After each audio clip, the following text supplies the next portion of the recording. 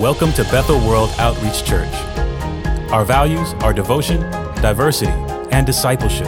Devotion through honoring God by trusting His Word, praying, and worshiping together. Diversity by embracing God's heart for every nation. And discipleship by helping others follow Jesus. So join us as we're reaching a city to touch the world. Right in your homes, you can just worship Him. You can just glorify Him. Calling on the name of the Lord, that's wise, that's good. It's smart. Whenever you call on the name of the Lord, He saves you, He rescues you. Hallelujah. Glory to God. Well, God bless you. Thank you so much, worship band, worship team, for doing work. I'm going to tell you, I'm amazed at their ability to invoke the presence of God. The presence of God is here in this room. Therefore, I know the presence of God is in your homes. And you need to anticipate that God wants to speak to you. He has softened our hearts to get us ready for the word of the Lord. You know, I am so proud to be, Bethel is a member of Every Nation churches in 80 different nations around the world. We're privileged to have a global family where wherever we go, we usually can bump into somebody that's in our global family. Last week, one of the co-founders, Dr. Rice Brooks, kicked off our series, our global series, Awesome God. Now we're going to have our other co-founder and president of our movement to do sermon number 2. He is a father. He is a grandfather of 7. Now, I'm a father like him because he has 3 boys and I have 3 boys, so he can mentor me a lot in how to raise my boys. But I love Pastor Steve when I mention him as a father because when my boys were growing up, he showed up at football games. He's always been concerned about their life, always been able to advise me, always been able to see how I'm doing as a man, not just as a minister. We're going to be blessed today to get a word that brings light and brings life. Wherever you're at, I just want you to begin to pray and intercede as the word of the Lord comes from our co-founder and president of our movement, Pastor Steve Murrell. Come on, wherever you're at. Pastor Steve. All right. Thank you, Pastor James. And for the 4 people in this auditorium, thank you for that rousing welcome. Many of you know what it feels like to be a church planter. Shout out to all of our church planters who start with an empty room.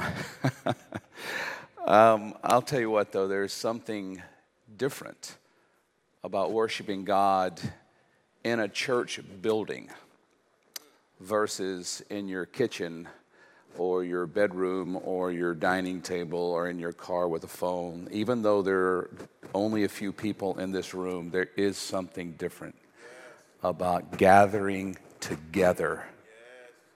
And there's something about the presence of God when we gather together. So I've missed that.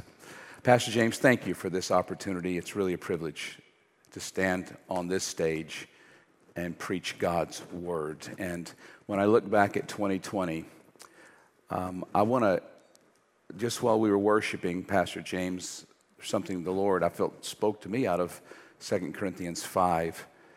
And I want to commend your leadership in 2020. It was a difficult year to lead.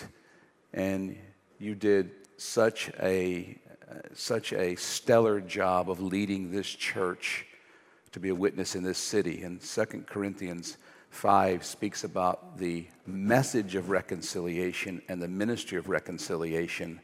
And the conclusion is, therefore, we should live as ambassadors. An ambassador is someone who's a citizen of one nation but lives in a different nation. We're ambassadors here on earth. This is not our permanent home. We're passing through. This is not permanent for any of us. And you led well as a witness and as an ambassador from the kingdom to this city and this state. Thank you for your leadership, Pastor James. And Bethel people, thank you for the way you led, and thank you for the way you were a witness to this state, to this city, to your neighborhoods, to the campuses. Well done. Today we want to continue talking about our awesome God.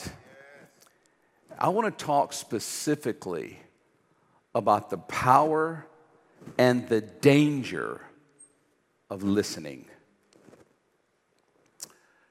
Think about who you listen to, the voices you allow into your head. Do they bring peace and joy and righteousness, or do they cause anxiety and fear and anger? The voices you allow to shape your soul. And make no mistake, the voices we allow in our heads shape our souls, for better and often for worse. I posted a blog on my website a few days ago. My hope was that I would give Christian leaders a perspective on what happened in our nation the past week and even the past months.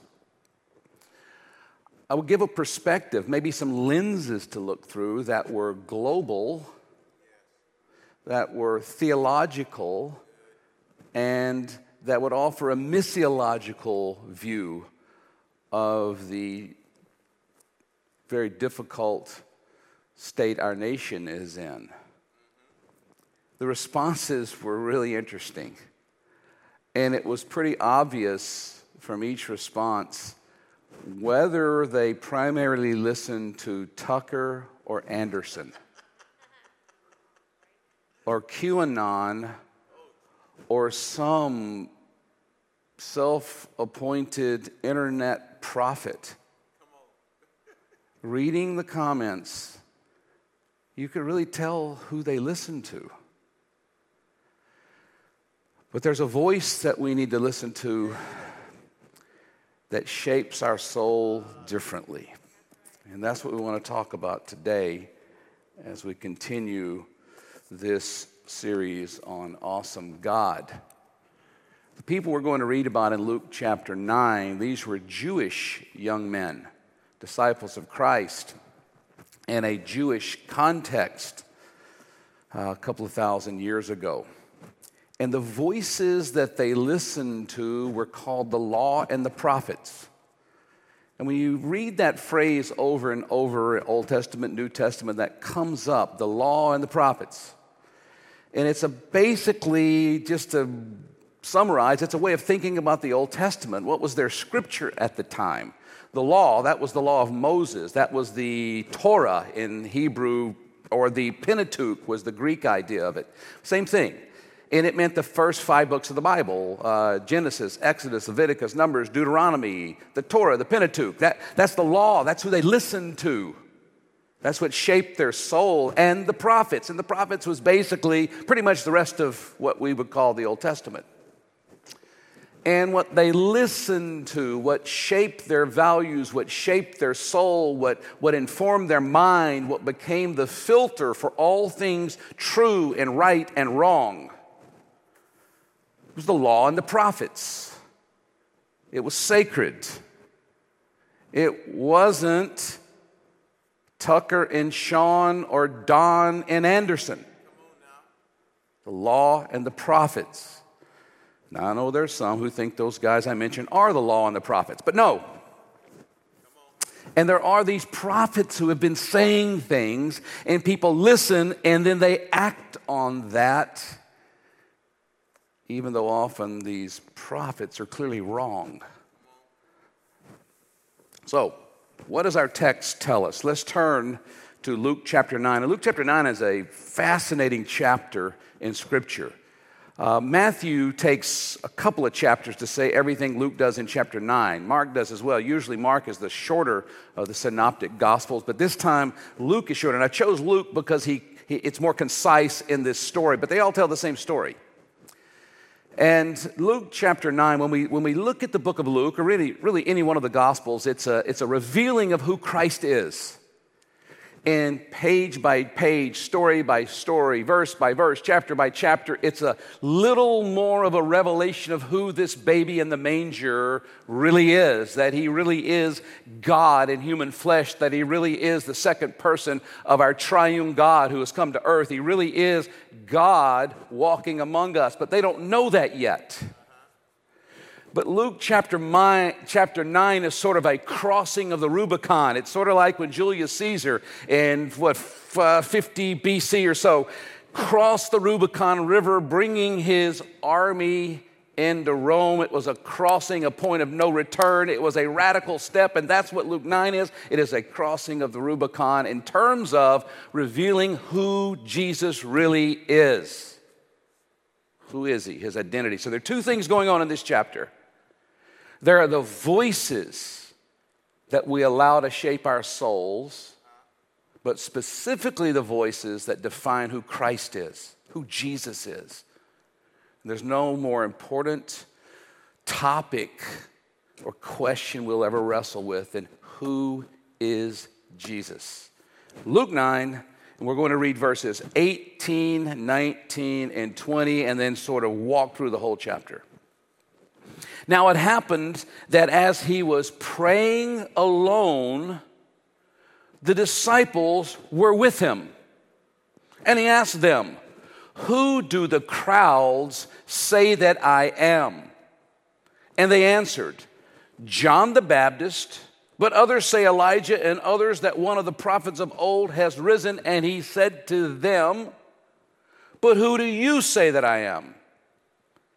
And Peter answered, "The Christ of God." This is the word of God. Now, the context of this, when we get to chapter 9, the first verse, we see that Jesus has called his disciples, these disciples who their whole framework for truth and reality and history and culture and everything has been what? The law and the prophets. And Jesus calls them and empowers them and sends them out in chapter 1. In the next few verses, you see that these disciples now are healing the sick, casting out devils, doing miracles. By the time we get to verse 9, word of these miracles has gotten to Herod. And Herod asked the question in chapter 9, verse 9, he says, "Who is this who does such things?" Who is this? The answer we see in the next little story that's told, which is Jesus healing the sick and feeding the hungry. Begins in verse 10. He's feeding these 5,000 hungry people with 5 loaves and 2 fish. And he's healing the sick as it goes. And the picture, the story, the news things happening are answering Herod's question of who is this. But we get to verse 18, our text. And it's a fascinating phrase it starts with. It says, Jesus was praying alone, and the disciples were with him. I thought he was alone. I have been pondering that verse 18 for weeks. I don't want to be one of those people who's in close proximity to Jesus but not doing what he's doing. He was praying, and he was praying alone, but they were with him. They were with him, but they were half asleep, as we find out later. They weren't dialed in. They weren't really present. They were sort of hanging around him, but not fully engaged in the kingdom work he was doing. Don't be that guy. Jesus was praying alone, even though they were with him. I don't want to just be in close proximity to Jesus. I want to be doing what he's doing. I know you do too. And then he asked them, "What do the crowds say about me? Who do the crowds say that I am?" The crowds have an opinion, and then they answer, and it's really fascinating how they answer this. What do the crowds say? Who do they think I am? We're back to the identity. Who is this person? And so the answer was, they answered. All the disciples start throwing out answers. Some say John the Baptist. Some say Elijah, or one of the other prophets. Matthew adds specifically Jeremiah. The people listed that the crowd say, they looked at Jesus. It's interesting, the answer is the opposite of what sometimes traditionally we think. The answer was not this meek and mild, lamb around the neck, quiet, timid, nice person. That's not John the Baptist. He was blunt and bold. That's not Elijah. He was this miracle worker who confronted evil and injustice and idolatry and immorality. The crowd's perception of Jesus was so different than what we think it would be. But that's really not the answer of who he really is. Who does the crowd say? Well, here's what the crowd says. Who do you say? When he said, who does the crowd say, it says the disciples answered. They all got into that conversation. Now he goes, hey, but who do you say? And they all went silent. They didn't have an answer. And then Peter spoke up. It's a lot easier to talk in third person about Jesus than personal experience. The crowd has an opinion, but the crowd is often and usually wrong about Jesus. Individuals have opinions, and they are often and usually wrong about Jesus. Now, it happens that Peter was correct, even though his interpretation of his answer was technically right, but we'll see that he didn't really understand even what his answer was.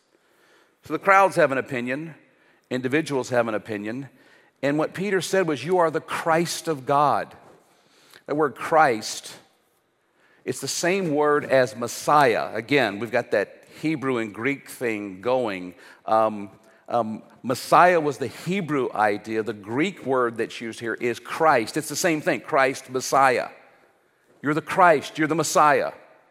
We're talking about a young Jewish man here who again has grown up with the voice in his ear shaping his soul, shaping the way he saw the future, the past, and the present. Was shaped by the law and the prophets. And the law and the prophets predicted a Messiah would come, a Christ would come. And Jesus says, who do the crowds think I am? They think you're a prophet. They think you're a teacher. They think you're someone that's confronting evil. That's all true, but it's not complete. Who do you say that I am? And they all went silent. Oh, I don't want to answer this. I don't want to be wrong. Peter speaks up. You're the Christ. Bingo, correct, but your interpretation of that is wrong. The Christ was an anointed king they all expected one day, but most of them interpreted that nationalistically, not globally.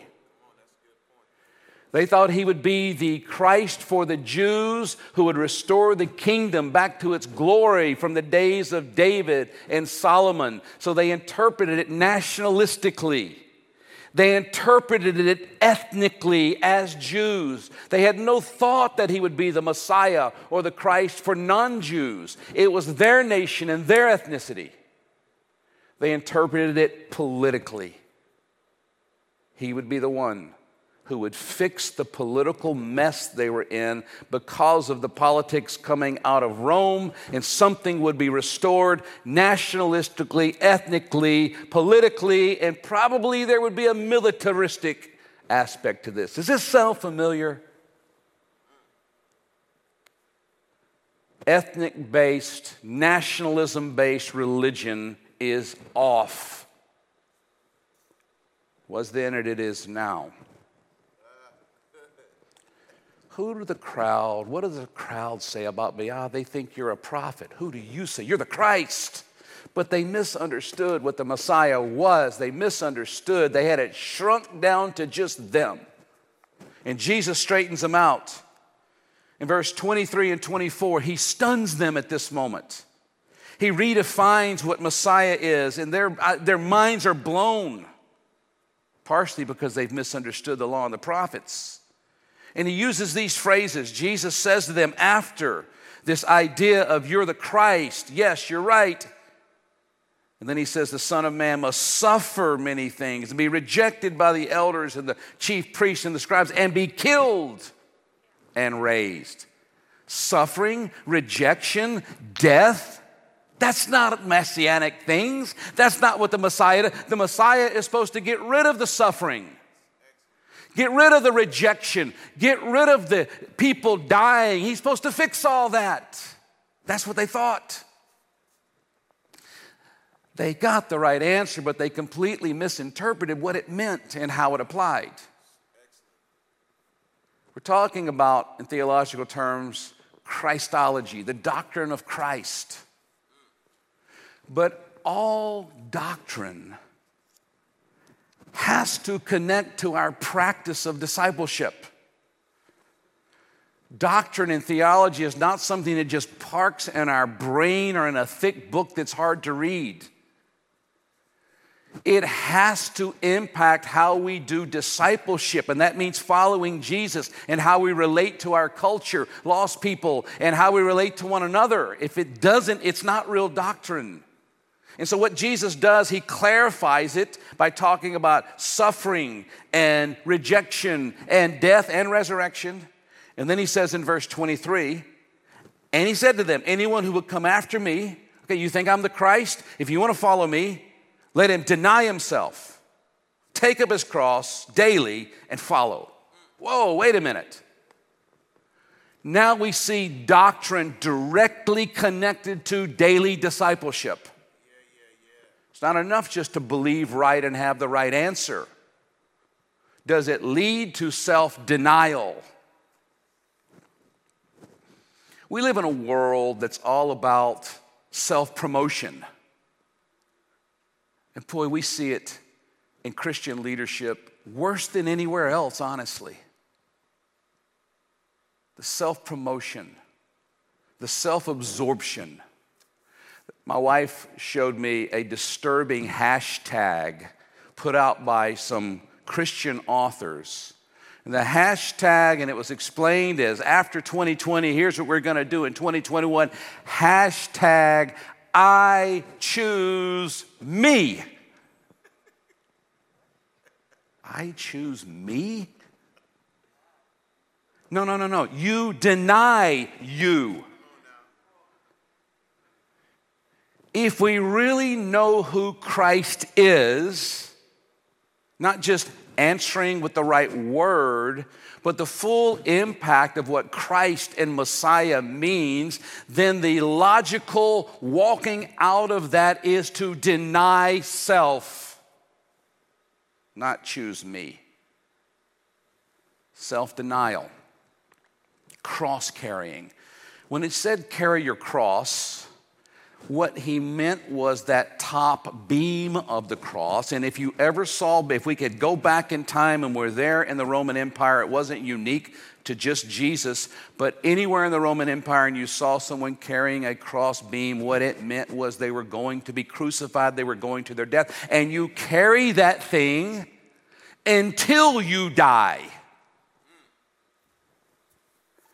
It's not carry it for a little while and drop it and then go choose me. No. Someone carrying that crossbeam carried it until death do us part. Deny yourself, pick up your cross, follow. Now, this whole chapter is about this radical revealing of who Jesus really is. And it's also about who do we listen to. These young Jewish believers, their whole lives, generation, their families, generation after generation after generation, their minds, their souls, their view of the world, everything had been shaped by the law and the prophets. And now this fulfillment of this Messiah we've heard about, he's standing right in front of us, but they didn't totally understand what that meant. And then we see this Rubicon moment in this transfiguration story. All three synoptic gospels follow Peter's confession of who Christ Jesus is, the Christ, the Messiah, with this story of the transfiguration. It's about a week later, and it's Peter, James, and John are invited with Jesus up to an unnamed mountain. We don't know which mountain this is, but here they are, they're on a mountain. And Jesus is praying, and once again, he's praying alone, but they're with him. They're more sleepy. And his clothes start glowing. This glory of God shines on Jesus and through Jesus. And then suddenly it's not just Jesus, Peter, James, and John. 2 other people show up, Moses and Elijah. Now, Peter, James, and John are startled by this. These are their heroes from their past. These are like legends. You ever been around a legend in your field? You ever been around somebody that you were just just dumbstruck, just gobsmacked, just you didn't know what to do or say, and suddenly all sense of dignity left you? Maybe you're really into, people come to Nashville and bump into some music celebrity. I probably do, but I wouldn't know who they were. Or maybe a movie star. Again, I wouldn't be impressed because it would probably go right past me who they are. But there was one time when I was around a legend, someone that I just lost all dignity and ability to relate because this person was an icon to me, a legend. I was preaching at a conference in Australia a few years ago, and the other speaker was Reinhard Bonnke. When I found out we were the speakers, I told the person hosting the conference, would you please just give my slots to him? I would much rather listen to him than me, and I think everybody at the conference would rather listen to him than me. And I was so intimidated. I don't usually get like that. And I'm just, Mr. Bonnke, but he was so gracious. He was so kind. He was so, it was amazing. You ever been like that? Maybe around an athlete, celebrity, I don't know what impresses you. Moses and Elijah show up. And Peter goes, hey, let's build some tents and camp out here. This is a good place to be. But there were demoniacs waiting down the hill. We'll see later. Not in this sermon, in a different one. So they weren't going to stay there. At some point you have to get out of that cloud, but it's a different story. And then this voice comes. It's Jesus, Peter, James, John, Moses, and Elijah. And this voice comes. And the voice says, this is my son. Remember, this chapter is all about the identity of Jesus. Herod asked in verse 9, who is this doing these miracles? Jesus looked at his disciples and said, who do the crowd say that I am? They were wrong. Who do you say that I am? Only one answered, you're the Christ. That's right, but let me explain what that really means because I know you don't understand what you're saying. You're saying the right words, but you don't really get the depth of it or the implications of it. Who is Jesus? Who is he? Who he is to the crowd is irrelevant. Who he is to an individual is irrelevant, even though Peter was right. It still doesn't matter because it's not my truth and your truth. There's only the truth. What matters is not what the crowd says in terms of who is Jesus. What matters is not even what you think who he is. What matters is who the Father says he is. The voice comes from heaven. This is my son. But it doesn't stop there. What he says next is hard to grasp the impact of this next line. Remember, Peter, James, and John, Jewish people, their whole life has been shaped by the law and the prophets.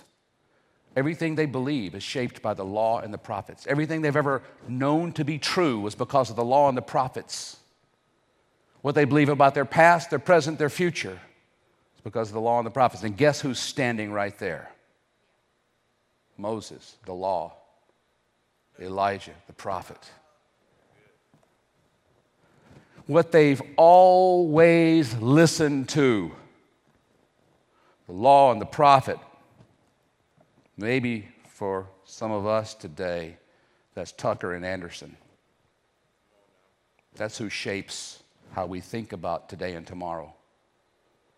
That's who brings our emotions up and down. Those are the voices that shape our souls. Those are the voices that we wake up listening to and go to bed listening to.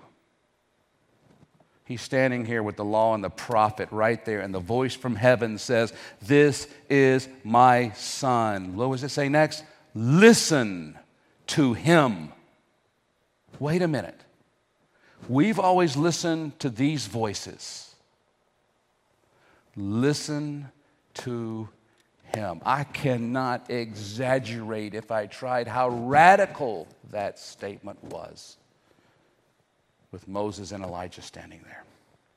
Now, Jesus did make it clear in the Sermon on the Mount, I didn't come to abolish the law and the prophet, but I came to fulfill it. But who do we listen to? I said I want to talk about the danger and the power of listening. Listen to him. Let Jesus' voice shape your emotions, not the other voices that we allow to shape our soul and form our mind and control our emotions. When we listen to him, we become what we mentioned earlier, those ministers of reconciliation with a message of reconciliation. Listen to him. We're starting this year, as we mentioned earlier in this service, like we start every year. There will be every nation people all over the world, tens of thousands of people. Some have already started because they're a day ahead of us, with a week of prayer, fasting, and consecration. And you know what we're trying to do this week? Listen to him. Yes. Hear his voice. Allow his voice to inform our minds and shape our emotions. I want to encourage you this week. Let's start this year shutting out the other voices, and let's listen to him. Practically, what does that even mean? For me, it means getting up every day before anything else and reading this Bible. I don't know how you do that. I don't know what you do. But I want to challenge you to read this Bible every day and hear his voice. Allow his word. In the beginning was the Word, and the Word was with God, and the Word was God. Allow that word to inform your mind and shape your soul. Don't let those other voices do that. Typically, every year I start in Genesis and end in Revelation, and in a year you can easily read the whole Bible, 15, 20 minutes a day, 5, 6 chapters a day. Read the Bible. Last year I didn't do that. I didn't read the whole Bible. What I did was read the book of Romans over and over and over and over and over and over and over. There are a million Bible reading plans out there, but let me encourage you. Find one. Get in the Word. Don't be like those disciples who were with Jesus but not really engaged in what he was doing. Let's not be those ones that here, even in verse 32, that says that they were sleeping and then the glory came and they kind of woke up. I want to end with this in verse 36. After this voice from heaven says, "This is my son, listen to him." Verse 36 says, and then the voice, when the voice had spoken, Jesus was found alone. After that voice came, Moses and Elijah disappeared. It was just back to Peter, James, John, and Jesus. Let's get our eyes so focused on him that every other voice disappears. Let's get so dialed into what he's doing that we're not just in proximity to him, but we're fully focused on him. As Pastor James comes up, I want you to bow your head right where you are, and I want to close in a word of prayer. Lord, help us. Shut out the voices that pull us away from you, and help us tune into the voices that bring us close to you. Lord, give us ears to hear what your Spirit is saying to us and to the church. Lord, help us this week as we set aside a week of prayer and fasting and consecration. Help us find you and hear you. Lord, today we pick up our crosses and we want to follow and we want to listen. In Jesus' name, amen. Pastor James. Thank you, Pastor Steve. Even though you're at home, you can give God a round of applause for that word. If you're here in the audience, I know you're giving a round of applause. What I loved about the Word of God and why we need to keep reading the Word of God and hearing teaching is that as many times as I've heard those scriptures, I've never heard them that way in that revelation. That was great. From the law and the prophets to Jesus, from who they wanted him to be, the misinterpretation of him militarily and culturally, and I mean, it was awesome. I think that's something you should listen to again. It's a right now word for what's going on in our culture, and it's really right now action steps. We need to hear from God. You want to hear from God? You want your light to break forth according to Isaiah 58? Then you need to join us in the fast. I know many of you watch us online. I am pleading with you, almost begging you. Don't let this be the year that you say, I don't have to go. We've made it more convenient than ever before. We'll be here at 6 a.m. physically and Zoom, 12 noon physically and Zoom. At 7 p.m. Tonight, only on Zoom. On Monday night, only on Zoom. But then on Friday night, we'll be coming together. I believe that as we participate in seeking God, crying out to him and just denying our flesh some things we want, God's going to move. You might be saying, well, I never really do it. You're going to do it this time. You can do it in Jesus' name. Hear his voice.